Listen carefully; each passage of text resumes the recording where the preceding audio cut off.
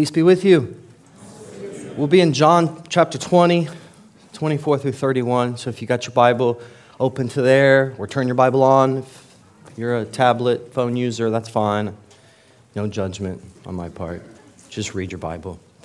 So John 20, 24 through 31. While you're opening, turning on, getting there, I just want to give a big thanks to everybody that serves in the church, but also your giving. And we just try to do every other week or so. We give you some kind of update on that, and it's just been super encouraging the last couple of months. I think we were on target this month, or we're going to be on target, I think, in our giving, and as well as last month. And I think in the last few months, we have 5 new givers. You know who you are. Thank you for joining us financially in the mission here. And so just big thanks to you. So big thanks for your generosity and for your sacrificial giving. It serves us, the ministry here. It helps us do things that I just think are so good for the community at large. And so all thanks to you. Appreciate God moving through you in that way. And so I just want to say thank you. And for those of you that have just continued to be sacrificial over the years, thank you so much.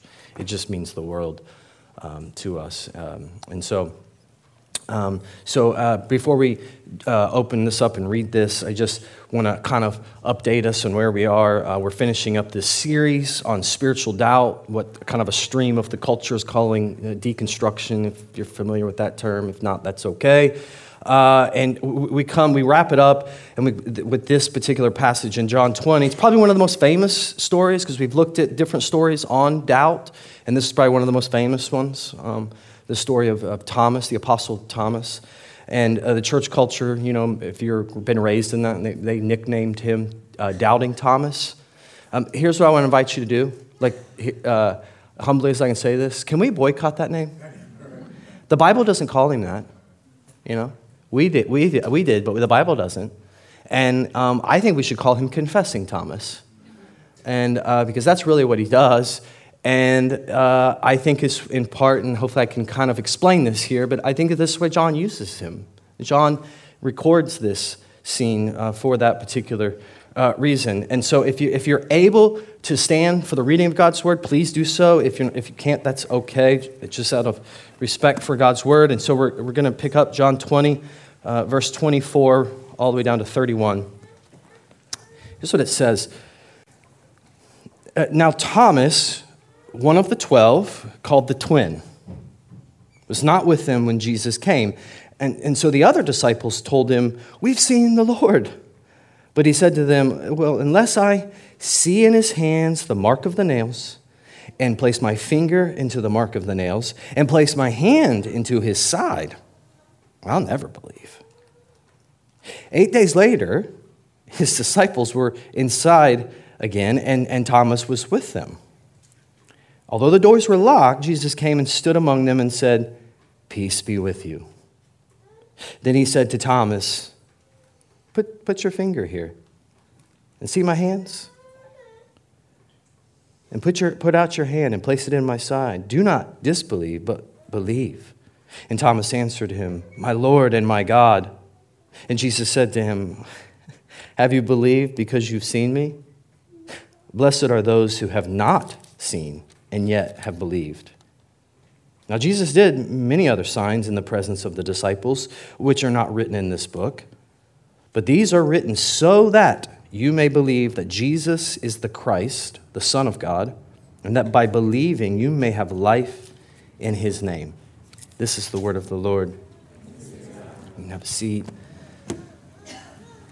There are many things in that little story that I read out of context that I love, that I find fascinating, but there's 3 words that I want to put into your head right now, 3 words that I think are just super profound, and I'm going to spend, hopefully, the better part of the rest of the time to try to unpack in some helpful form, and that is the 3 words are 8 days later. 8 days later. In verse 26. You see, Jesus was killed on a Friday. That's why we call that Good Friday. We get together every year for that. He's killed on a Friday. He then gets put in a tomb, and he lays in that tomb on a Saturday. And for Jewish folks, that's the 7th day, which, by the way, In some ways, it's like a whole redo of Genesis. God rested on which day? Seventh day. God rested after all of his work. So guess what Jesus does? He rests in the tomb on the seventh day. So there's so much significance there, but that's a whole other sermon. And so he's laid in the tomb. He rests in that tomb on Saturday, and then he resurrects on Sunday, right? And so he comes out, and then on that beautiful Sunday morning, which is why we gather and meet as a church on Sundays, it's the Lord's Day, on that wonderful Sunday, he shows up and reveals himself to the disciples. And Tommy's not there. Where's Thomas? We don't know, I don't know. I have no idea. Is Thomas on a vacation? Is he fishing? What's Thomas doing? I don't know. But like us, Thomas has a tendency to miss some Sundays. He every once in a while doesn't show up. And so, to be fair, he's a human being, and we don't know what's going on, but he's not there. And so he misses out on this pivotal revealing, this unbelievable moment where Jesus shows up for the first time to reveal himself to the disciples. And so when he does apparently get there, shortly after Jesus leaves, his friends tell him, "Look, we saw him. It's real. The women were right. It really did happen. He came out of the tomb." And Thomas says, not enough for me. Sorry, guys. I need verifiable proof. Verse 25, but he said to them, "Unless I see the hands and the mark of the nails, place my finger into the mark of the nails, and place my hand into his side, I'll never believe." Now, this is interesting because Jesus knows this about Thomas. So what I'm trying to say is that even though Jesus isn't physically there, Jesus is clearly aware of it, because when Jesus does later show up, a week later, it's the first thing he brings up. Thomas doesn't bring it back up. He walks in, and it's like, "Here, I know what you've been saying. I know what you've been saying about me behind my back, Thomas," right? So the context clues point out the fact that Jesus is very well aware of Thomas's hang-up. So my question then is, if Jesus knew, what's with the space in between? Why does Jesus wait a whole week to show up for the sake of Thomas? Apparently, Jesus seems very comfortable icing Thomas, doesn't he? He just doesn't, he's fine with it, making him wait. The why is just so profound to me, and I think has just huge, deep implications. The why to Jesus waiting has no explicit answer. I can't find it. I looked and looked and looked. And maybe that's the point. That doubt in God hit us sometimes. And then it halts. It lingers. It doesn't get solved quickly. We have questions about God. Where are you, God, in this? Or what about this? Or I don't know. I read this in the Bible. It makes me uncomfortable. And I just don't seem to have an answer. And I'm looking, and you're not telling me. It's not clear. And yet you just sit in it. And that's so important. We look for clarity and certainty from God. And very often, seemingly, most of the time, it seems that God is just not on our timeline. He's just not in a hurry. And it's very mysterious, but sometimes that waiting causes some of us to really drift. We get frustrated, we get angry, we get deeply sad that we don't have clarity, that we don't have the answers that we're looking for. And so maybe distrust starts to set in us, and we start to just drift from God. And what I want to invite us to consider is this. What if God's timeline, which undoubtedly sometimes is frustrating to you, it's scary to you sometimes, but what if it's deliberately part of your maturation and your formation, your transformation in God? What if the waiting that God subjects us to at times is as absolutely deliberately part of you becoming the person that he wants you to become?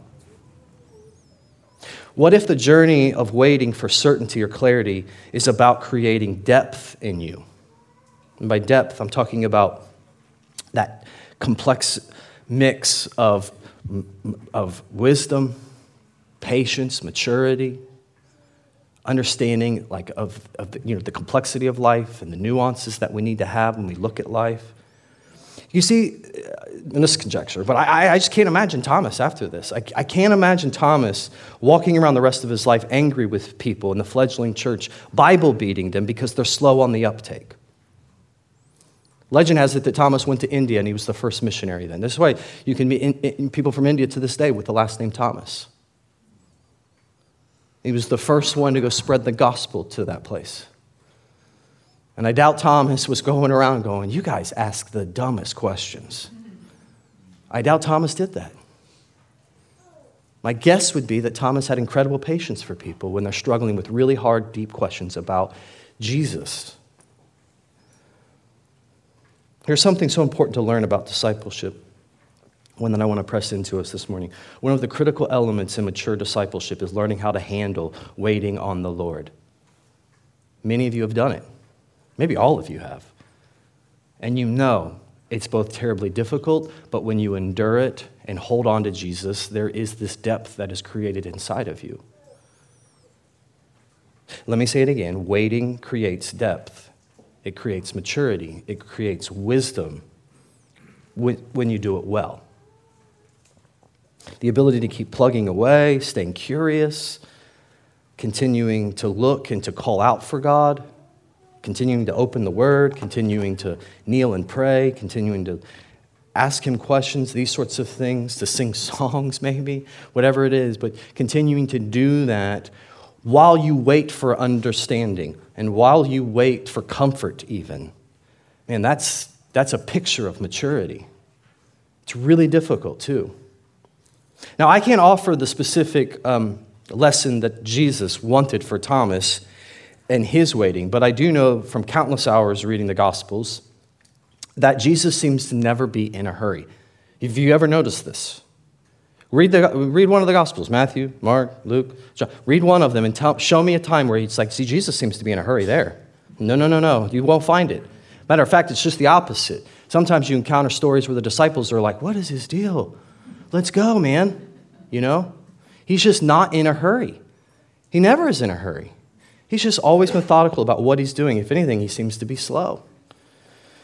And so, not only that, he seems to almost deliberately at times leave people confounded and confused. Like he's just comfortable with that. Just purposely. I mean, Jesus never does anything randomly or without intention. I mentioned it last week, but it's remarkable. This is just a remarkable trait of Jesus as I've got to know him over the years, as I try to study and understand him, because sometimes he's just difficult to understand. But one of the remarkable traits of Jesus is just how often he asks questions. I talked about this last week, and so I've just been digging into that personally. The numbers vary a little bit, but by one account, by one theologian, Jesus asked people, at least reportedly in the Gospels, he asked people 307 questions. Now, contrast that with the what is reported by the Gospel writers, that he is only asked by people 187 questions. Now, how many of those 187 questions do you think Jesus answered directly? 3. It's like, you have something against answering questions, Jesus? You know, he's just comfortable not answering questions directly. Jesus is far more of a questioner than we are. And so here's just a sample, in case you're not familiar. I'll just go through a list here. They'll be up on the screens for you. Here's Mark 11. By what authority are you doing these things? And who gave you the authority to do them? And Jesus said to them, I'll ask you one question. Answer me, and I will tell you by what authority I do these things. Was the baptism of John from heaven or from man? It's like, what? And a ruler asked him, this is Luke 18, and a ruler asked him, good teacher, what must I do to inherit eternal life? And Jesus said to him, why do you call me good? Luke 20, is it lawful for us to give tribute to Caesar or not? But he perceived their craftiness and said to them, show me the denarius. Whose likeness and inscription does it have? Answer the question, man. Yeah? Matthew 9, why do we and the Pharisees fast, but your disciples do not fast? And Jesus said to them, can the wedding guests mourn as long as the bridegroom is with them? Matthew 15, why do your disciples break the tradition of the elders? For they do not wash their hands when they eat. And he answered them, and why do you break the commandment of God for the sake of your tradition? And I can keep going. I could just keep going and going and going. It's just repeated throughout the gospel. This is just what he does. He's comfortable leaving you scratching your head. When you start compiling all these times that Jesus leaves people confused or waiting, you begin to realize that Jesus seems to want us to confront ourselves. Confront ourselves. Confront our real hopes. He wants us to confront what we actually want. He wants us to confront, in this case, what we believe. And do we understand and do we know what it is that we believe? Do we understand and know why we believe what we believe? There's a lot of overlap over these weeks that we've been preaching on doubt, and one of them, if you've caught it, is just this idea that Jesus really wants us in places of doubt to do reflection. He wants to grow us in self-awareness. Not just awareness of him, but awareness of ourselves, and so that there's two real people meeting each other. The real you and the real Jesus. And they're having a real relationship. And it's not a facade. And doubt allows that. There's a ton of opportunity for that. That's why doubt can be a scary thing, but it also can be a really deepening thing for you. And here lies an all too important lesson that we just need to pull from the story. This kind of the big idea that I want to put into your head this morning as you leave, and it's this, that waiting invites you to discover really important things about yourself.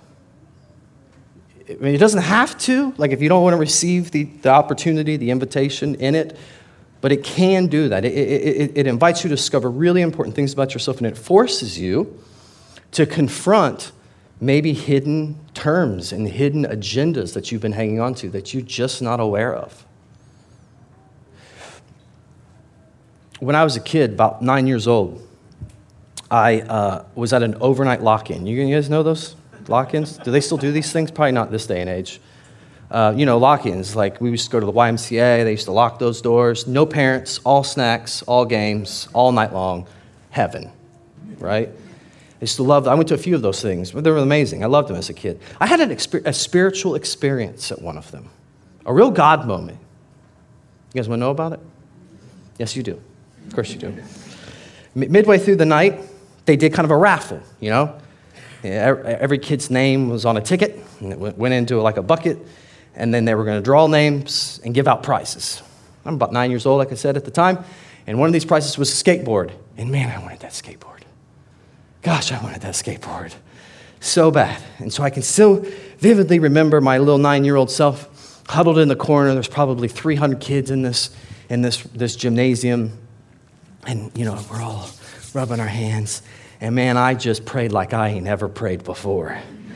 And it was something like, God, it was the best sinner's prayer anyone has ever offered. Have mercy on a sinner like me.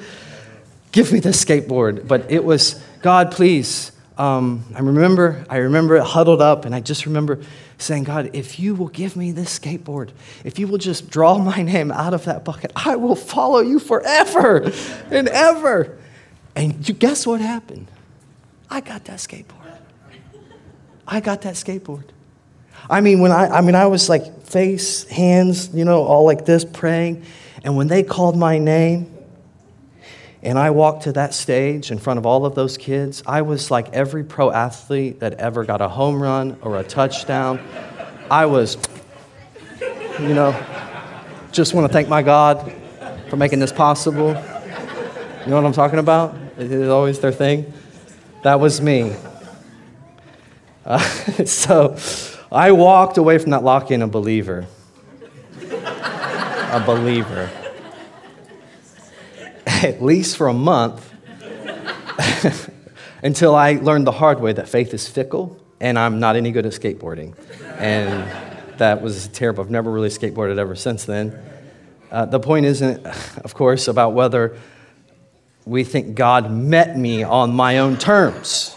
You know, whether God entered into that bargaining, that negotiating conversation. My point is not to, although, do you think he did it? I think he did it. I think God did it not out of precedent, but out of humor and a wink. Like, I'll do this one for you, buddy. But the point is not about that. My point is that my ordinary 9-year-old self was practicing something that's very human, very common. But the Bible is trying to get us to confront in ourselves. The Bible wants us to confront this about that we do this. That you know, what was I doing at 9 in a harmless sense? I was putting terms on God. I had an agenda for God. I was trying to bargain with God over love and loyalty, you know, like somehow we're on the same level. You know, my kids do this all the time. I find myself in these moments where it's like we're negotiating out candy consumption. And I'm like, you know, 5 or 10 minutes into the argument, I'm going, wait, we are not peers. We're not business partners. Why are we negotiating this? Like, I know more than you do. Hush. This is how it's going to be. And we get, I think in our day and age, we do this. In all seriousness, though, talking about spiritual doubt, the idea of deconstructing your faith, like former beliefs that you've had maybe since you were young, if you were raised in church, these can be actually, for some of us, this can be like a very sensitive topic. And it can be troubling for some of us. It can be a troubling conversation because at the end of the day, you know, one of the essential ingredients to spiritual doubt, one of the things that really fuels it, and we've been seeing this week after week, that's why we just did it in a narrative form where we pulled out stories of people that have gone through it, because it really humanizes the experience. But one of the things you see is like one of the core ingredients of spiritual doubt is you're not getting the thing that you think that you need. You're not getting the thing that you really want, and it's causing you to reframe and have a new perspective, if you will, on God. That's very a troubling thing, and I think I'm not quite smart enough to do this or studied enough to do this, but I think some of this is because, particularly in our individualistic postmodern society, we have this underlying operating system that's always happening, and that is that, you know, I get to choose my own reality, I get to choose my own truth, I get to define it for myself. I get to define what makes sense. It's the supremacy of arrogance, right?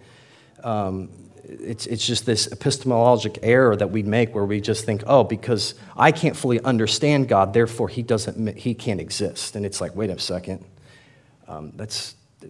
It's the supremacy of arrogance, philosophical thought. But this kind of bargaining or term setting with God should be expected, I think, of us in a culture like that. Now, the funny thing is I love this about John, who recorded the story. I love this. This is exactly what Thomas has done, and at least in part, it's why John, I think, chose to put it as his book ending at the end of his. Now, consider the fact that at these last statements, verse 30 and 31, at the end of the passage, John says this, now Jesus did many other signs in the presence of the disciples, which aren't written in the book, but these, what you do have in front of you, these are written so that you may believe that Jesus is the Christ, the Messiah, the Son of God, and that by believing you may have life in his name. Now, many scholars believe that that's the original ending for John. Like John was like, boom, done. Send it to the publisher. But chapter 21 got added on later as an appendix. Now, your Bible may even have, as a subheading, probably has, the purpose of this book over top of that little paragraph. That's the purpose. That's why he wrote his gospel. I want to tell people to believe. I want to give them evidence and reason to say he's the Son of God. Come for you. And so as he wraps up, this is what he's been thinking. This has been his guiding principle, his guiding thought throughout his entire narrative. He's being very deliberate in choosing which stories to include about Jesus and what he knows of Jesus. And he waits until the very end, and he's like, how do I want to put a bow on this? Thomas, his struggle, and then his confession. And I love this. I love this about John. He shows us a guy like Thomas. Why? Because Thomas is a perfect model of faith? No, because he's you. Because he's me. He's just like us. Thomas put terms on his belief. And in mercy and in kindness and grace, Jesus met him there for his own reasons. But what Thomas has done is it's a lot like a prenup, isn't it? It's a prenuptial agreement. He's entered into this relationship saying, I'll commit to you under these terms. I need these terms met, and I'm all in. And did you catch it? Verse 25. It's right there at the very beginning of verse 25. Unless I see these marks, right? Place my hand into his side, I'll never believe. Now, you might think you never do this, put terms, have an agenda with God. But I think that this stuff is hidden in us all the time. And then certain circumstances strike us, and if we pay attention, we go, oh gosh, I did not know that was there. Because what essentially has Thomas done?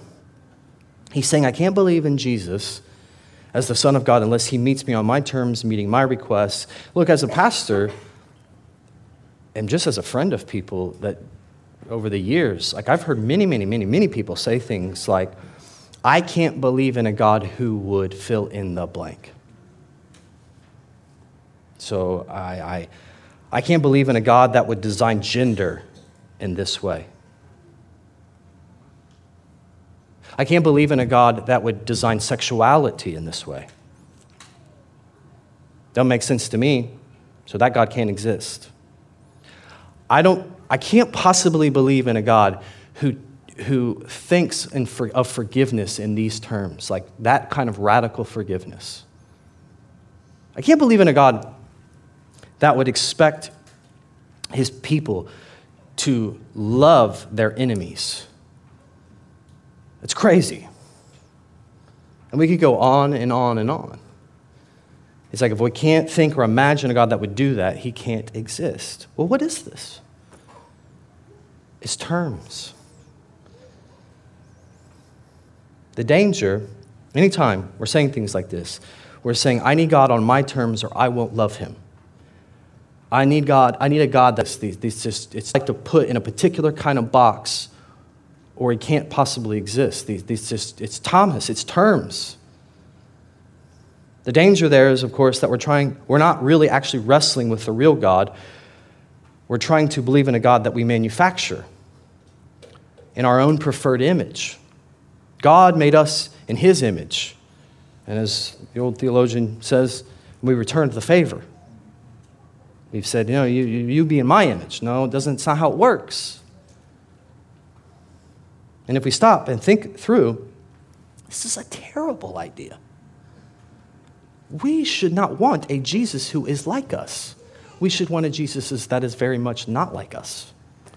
Because the last time I checked, we have a lot of flaws, a lot of things about us that are just not right. And we need someone to look to. We need a God to look to.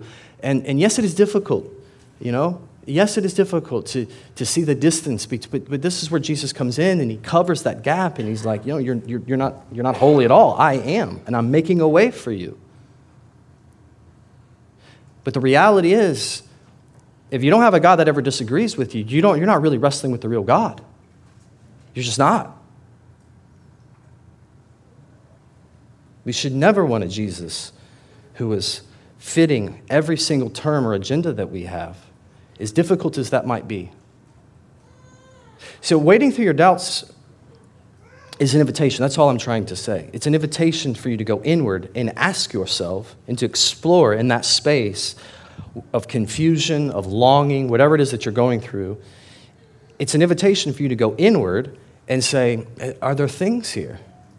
Are there things here for me to actually confront and face? That I need God to be X. Or I need God to do this for me to continue on with him. These might be the very things that God wants you to excavate and pull out and exhume from your system and hold it out in front and say,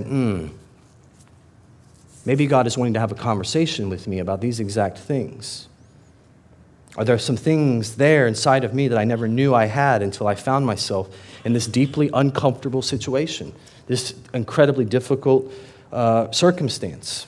And if you let it, and here would be my encouragement to you, if you let it, and I know that can be difficult, but if you let it, these are opportunities for you to have some of the most honest prayers you've ever had with God. And I think this is what you're seeing so often when you get to Psalms.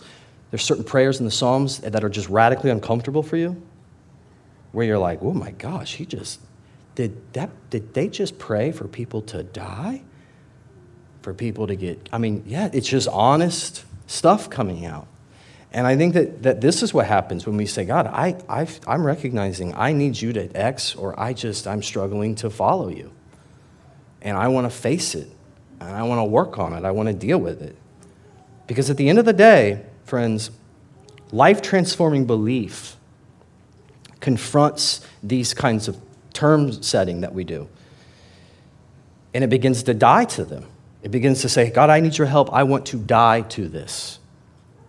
I want to put this on the table, and however long it takes, whether it's a week, a month, or a year, or 5 years, I want to die to this term, this agenda that I've got. Help me die to it. Life transformation happens when we have a belief that isn't about agenda, but it's about surrender. Like you are who you are. I'm confronting the real God. And this is where real worship happens, when we're not worshiping a God that we've made in our image, but we're worshiping a God that is who he says he is, and even when it's at moments where it's really uncomfortable for us. This is real surrender. This is a real kind of bowing down. This is where real change begins to happen in us and take off. It's where real deep faith comes from. Now, none of that's easy, I know. None of what I'm saying, I get it. I've struggled with these things over the past. I've been in so many moments where I'm desiring something that I have explored at length and thought, there is nothing bad about this. Why would you not bring clarity? But I'm just left in this space of silence, no answer. What do you want me to do with this, God? And I think we're uncomfortable with that. I think it's why we avoid the silence. It's why we avoid these moments. We just distract ourselves. But we need to do this. None of it's easy. I get it. But this kind of waiting and confronting will, and this is what I've learned to be true, and the text highlights this, as difficult as it is, this gets us closer to the wounds of Jesus. It gets you closer to them. Here's what I mean. Friends, I don't know how the ups and downs of your life, and you have them just like I have them. I don't know how they all will fit together, but you're wading through hard questions and doubts. That will wound you sometimes. Some of you might be feeling that way now. Like you feel you've been waiting for clarity, you've been waiting for answers, you've been waiting for something to change, and it doesn't make sense, and you're starting to feel upset or disappointed in God, and trying to manage that, and you're just starting to feel wounded by it all. Sometimes waiting is just downright humiliating. But that humiliation, what I've learned, is a part of your depth. It's a part of the development of your character. It's so important to realize that. Consider for a moment, though, that the resurrected Jesus has scars. Now just let it sink in. Because you pass it over like, well, yes, he has scars. No, think about it. Verse 27, he said to Thomas, put your finger here. Put out your hand. Place it in my side. This is where, it's where they stabbed me. God took when he made Eve, where did it come out of? His side. The rib out of his side. And Jesus gets up on the cross, and they stab him in the side, and water and blood pours out. He's giving birth. to a new humanity, a new beginning, a new opportunity. And he's saying, here, touch it, because you can see it. It's real. And you say, well, of course, man. Matt, what are you talking about? He was brutally executed. Of course he has scars. No, hold on. He has been resurrected. That's wild and crazy. And apparently, and I don't know how, but John is telling us, he's making sure we know, he can walk through walls. So you've got this Jesus who both can walk through walls and yet he's got scars. Jesus could have resurrected with a perfect body type, right? Like me, I'm re-upping as Brad Pitt. You know what I mean? Like the second iteration is not this. Jesus has these options. He could have dropped the whole Isaiah 53:2 thing that says that Jesus had no beauty that we should desire him. And Jesus could have said, can we rework that for the second round? But no, instead Jesus resurrected. His resurrected self still has the signs of his physical pain, of his sorrow and his humiliation and his mutilation. And I think we need to understand that as marks of his love. And I think that in some way, this is why he wants them to remain. It's not just for the purposes of identifying him, like, oh, that's him, but it's also to a particular way that he wants you to view him. I bled for you. And I don't want the remembrance of it to ever go away. It's part of Jesus' depth. Conjecture, but I think that forever in the new heavens and the new earth, we will see Jesus face to face, and we will see him with those marks. They will always be there.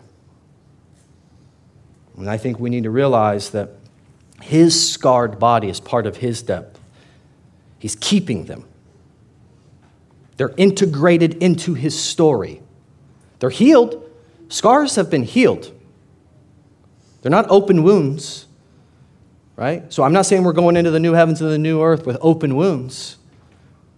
Revelation 21 says that he will wipe away every tear from your eye. There will be no more hurt, no more pain. But that assumes something, right? That you've been crying a lot. That you enter into the new heavens and the new earth like, oh man, it's been rough. Yeah, welcome. It's over now. But you have to realize that it's part of that process. It's the integration that has to happen. We have to say, this is real, it's happened, it doesn't define my whole reality. There is wonderful hope in Jesus. But man, I walk with a limp. Yep. And so does he. This is how we need to understand him. This is how we identify ourselves with him. For those of us in Christ, your wounds are a part of your depth. It's part of your beauty. It will be the marks of your love for Jesus, so long as you hold on to him. And I'm not saying go running headlong into humiliation and pain. I'm not saying that. The Bible never says that. The Bible doesn't say go look for woundedness. No. It's just saying that it will find you. And what will you do when it does? If you let him, he will use it to shape you and form you into his image. You've been made for this. You've been made for that. You're like, is he saying I've been made for pain? To a certain extent. In this broken creation, yes. To walk through it and come out the other side of it. We're called to walk through this broken world and realize that so did he. And that his suffering and his wounds can help you realize that you can go to him and rely on him even when you don't understand. And so as we come to the table this morning, the Lord's table, the Lord's Supper, communion, as we often call it, taking this bread, taking this wine, this bread representing Jesus' body, this wine representing Christ's blood shed for us. I understand that not very much of what I've said as we come to the tables this morning has been very comforting to you. Hopefully, to some degree, helpful and maybe even encouraging and inspiring, but at the same time, like, oh, I understand that. If anything, I've painted a picture of trouble and a lot of hard reflection. But there is a deep consolation there at the end of this passage that you have to take in. With Thomas, although Jesus is talking to Thomas, if you notice that Jesus does this very, very clever thing where he speaks in such a way where he has you in mind. He knows that you'll be listening, watching, and reading. And so he says something just so that you can hear it. Did you catch it? John makes sure that you catch it. Verse 29, Jesus said to him, and I think he's happy with Thomas, but realize Thomas is like JV. And there's a varsity team. And guess who's on it? You. Have you believed, Thomas? Well, blessed are those that don't see. There'll be people after you that don't see, that don't get this opportunity to touch. And they're going to hang on. They're going to believe in me. And they don't go through this. They don't get to experience the thing that you're experiencing. It's pretty obvious what he's saying. Jesus knows what you're up against. He's very well aware of it. He knows how difficult it is to believe and to hold on to that belief. It's nothing short of a miracle, which he's made clear in other parts of the Gospels, that it's a work of God for you to believe. I'm not saying you throw out reason. You do use reason. There's sound evidence for why, if we do the work and we do the study, there's sound evidence as to why we can trust in the fact that Jesus existed and that something incredibly miraculous took place in his life, and all signs point to the fact that he is the Son of God. So there is evidence, but I'm not going to lie to you, there is a deeper level going on in our belief and holding on to belief. And Jesus knows that. There is something inside us that needs to tug and say, this is someone that knows me to the depths, and I have moments in my life where I really sense his presence. And it's not every day, I understand, but there are moments like that. And if you feel that this morning, then trust me, it's the living God that's drawing you. It's the living God that's calling you. It's the living God that is dealing with you. And enjoy it and worship him and serve him with everything you've got. And if you don't feel it, I would just say, hey, hold on. Keep asking questions. Keep praying. Keep opening this word, searching for him. You just might be in a season of waiting. You might be in a season of where you need to go inward and start to really analyze what it is that you want, what it is that you really hope for. And there's gold there. There's just wonderful things for you to explore there. And so wherever you're at this morning, you're invited to come forward to this station or this station. It's not for perfect people. It's for people that are looking to Jesus and claiming him like Thomas, my Lord and my God. You don't have to be a member of this church. The way we do it is we have a line that forms here and up here as well, either station. And we take a piece of the bread and we dip it in the wine or the juice, whichever your conscience permits. And if that's not where you're at this morning, I'm glad you're here. And I just hope that this service has been a blessing to you, and I hope you stick around and ask questions. Let us pray. Father, we love you and we give you thanks this morning. And we praise you for the work of dying and resurrecting on our behalf. And I hope that as we go through difficult seasons of life, that we hang on to that truth and that we believe it and that we let it shape us. For those of us that are still wrestling with doubts, Father, may your Spirit comfort us in a profound way. Bring a sense of awareness to us that it wasn't there before. Keep us asking questions. Keep us curious. Keep us looking to you.